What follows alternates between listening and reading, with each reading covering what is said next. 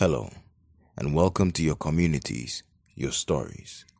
My name is Yali, and in this episode, I read an extract from a Miss B Writes blog post about the film Keteke. Combine love, a bit of humor, 80s nostalgia, and a pertinent social message about infrastructure, underdevelopment, and you get Keteke. Keteke, which means train in Akan, charts the escapades of heavily pregnant Atre, played by Lydia Forson, and her husband, Boy, Ajeti Anan, who were hell-bent on getting to Atre's village to give birth. But they miss the weekly train, which forces them on an adventure filled with comic and nail-biting moments. This Ghanaian film was first screened in March 2017 in Accra and had its European debut at the London Film Africa Festival in October to rave reviews. Written, produced, and directed by relative newbie Peter Sedufia, Keteke takes a serious look at Ghana's failing train system and gives a human face to the plight of ordinary Ghanaians who have no choice but to use it. The idea behind the film came from Sedufia's contrasting experiences of accessing transport as an adult visiting Finland and as a youngster in his village in the Volta region.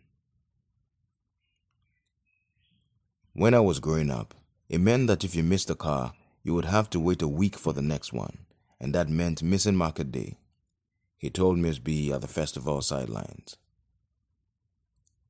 Keen to draw the government's attention to this social problem, but aware that a direct approach may alienate those in power, Sedufia turned to comedy. I thought it was important to make it satirical and give authorities something to laugh about, but while they laugh, I also wanted them to look at the subtext and reflect on that, he said. Laughter is universal, and this 98-minute film is beautifully funny. It captures the humorous interplay between a young couple navigating through marriage and the imminent responsibilities of parenthood. Sedufia is clear about his target audience. This film is a story about ordinary Ghanaians and explores universal topics of love, hopes, and fears, and the highs and lows of relationships, which everyone can relate to. Keteke is also a showcase of the cinematic splendor of rural Ghana, her traditions, music, and people, and proves that Ghanaian films do not have to use the Hollywood template to be brilliant. Much of the film relies on raw acting talent, which actors Forson, Anan, Fred Amugi, and Joseph Ochiman have in droves, but also key is the animation, the camera work, and the skills of musicians such as Wallace's, whose opening sequence complements the kinetic pace of the film. One thing I didn't want to do was satisfy a European fantasy of what an African film should be like, said Sedufia. I knew that could limit my international appeal, potential award nominations, or commercial success, but I did not want to be that type of storyteller, he said.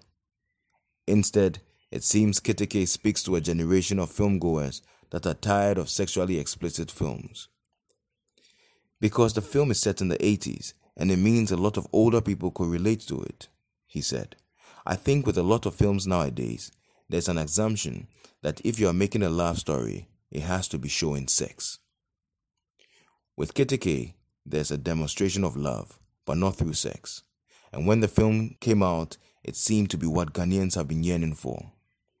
It is therefore easy to see why Keteke, Sedufia's first feature film, has been hailed as the best movie to come out of Ghana in a long while.